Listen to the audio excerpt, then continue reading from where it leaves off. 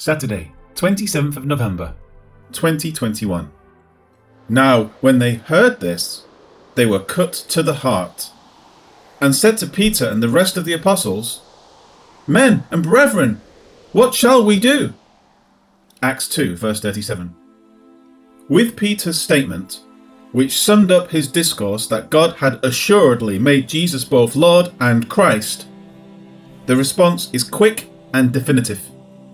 Luke records, Now when they heard this. The words are surely in reaction to everything Peter has said since verse 2:14. His discourse, influenced by the Holy Spirit, was perfectly suited to elicit what follows, which is that they were cut to the heart. The word used, katanouso, is one not found elsewhere in Greek literature except in the Greek translation of Genesis 34 verse 7. It is an intensified form of a word meaning to pierce. Thus, it is to pierce all the way down or all the way through. Helps Word Studies then defines it as to be emotionally stunned. As it is the heart that is identified, it is as if a spear was thrust right through the heart, so that there is a complete severing from the state of mind that existed only moments before. The idea can almost be felt in the use of the word from Genesis. And Jacob heard that he had defiled Dinah his daughter. Now his sons were with his livestock in the field. So Jacob held his peace until they came. Then Hamor, the father of Shechem, went out to Jacob to speak with him. And the sons of Jacob came in from the field when they heard it. And the men were grieved and very angry, because he had done a disgraceful thing in Israel by lying with Jacob's daughter, a thing which ought not to be done. Genesis 34 verses 5 to 7. The sons of Israel had one attitude, and suddenly their entire state of mind had completely changed. This is the idea now.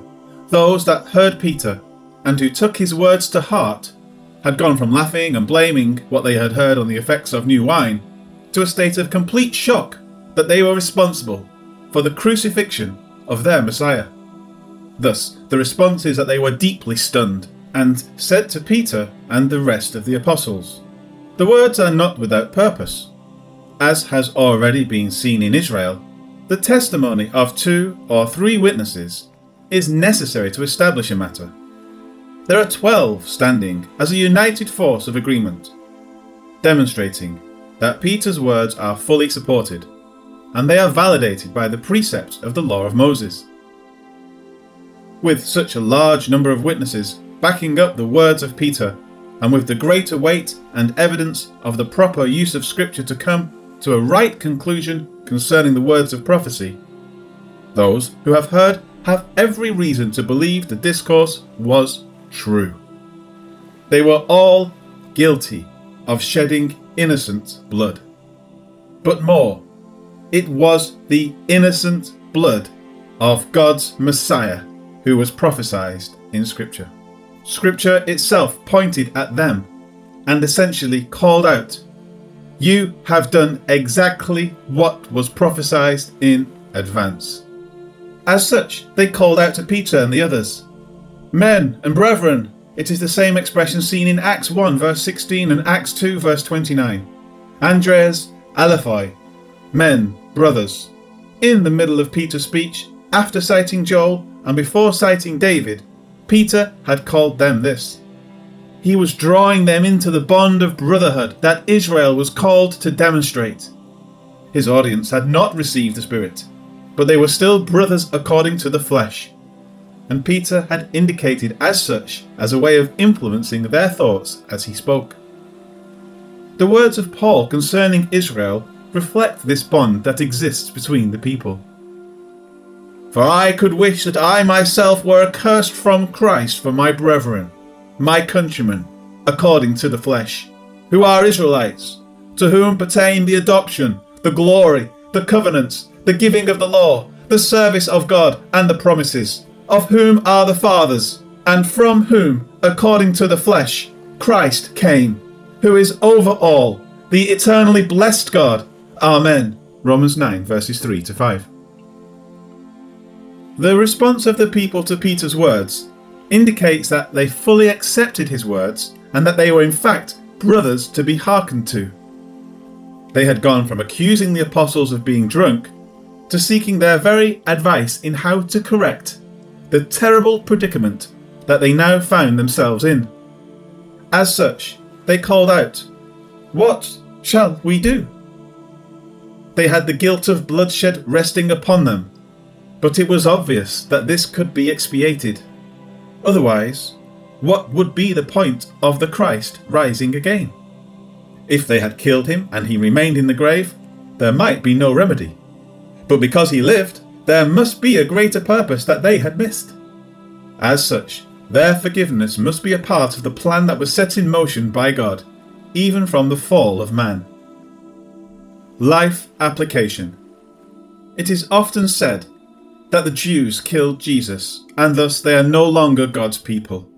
But this flies in the face of the covenant-keeping nature of the Lord, and of future prophecy, which clearly indicates that the guilt of Israel will be atoned for.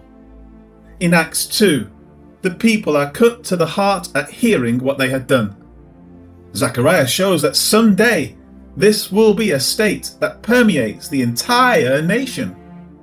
When they realize that they have borne the guilt of the blood of the Messiah for millennia, they will be cut to the heart, and they will mourn over what they have done. "And I will pour on the house of David and on the inhabitants of Jerusalem the spirit of grace and supplication. Then they will look on me whom they pierced. Yes, they will mourn for him, as one mourns for his only son, and grieve for him as one grieves for a firstborn.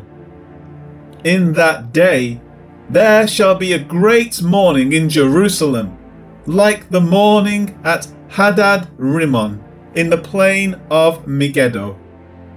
And the land shall mourn, every family by itself, the family of the house of David by itself, and their wives by themselves, the family of the house of Nathan by itself, and their wives by themselves, the family of the house of Levi by itself, and their wives by themselves, the family of Shimei by itself, and their wives by themselves, all the families that remain, every family by itself, and their wives by themselves."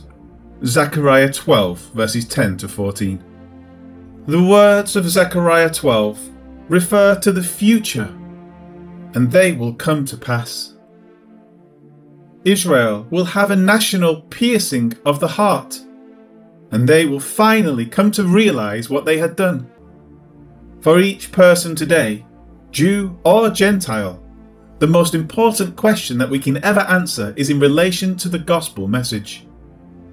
What shall I do?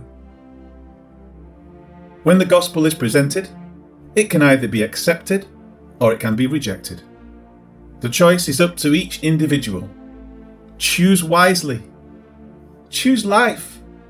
Choose God's offer of forgiveness found in Christ. Lord God, thank you for the offer of peace that you have extended to us. Thank you for the gospel. What a blessed assurance we possess because of the forgiveness found in the shed blood of Jesus Christ, our Lord. Amen.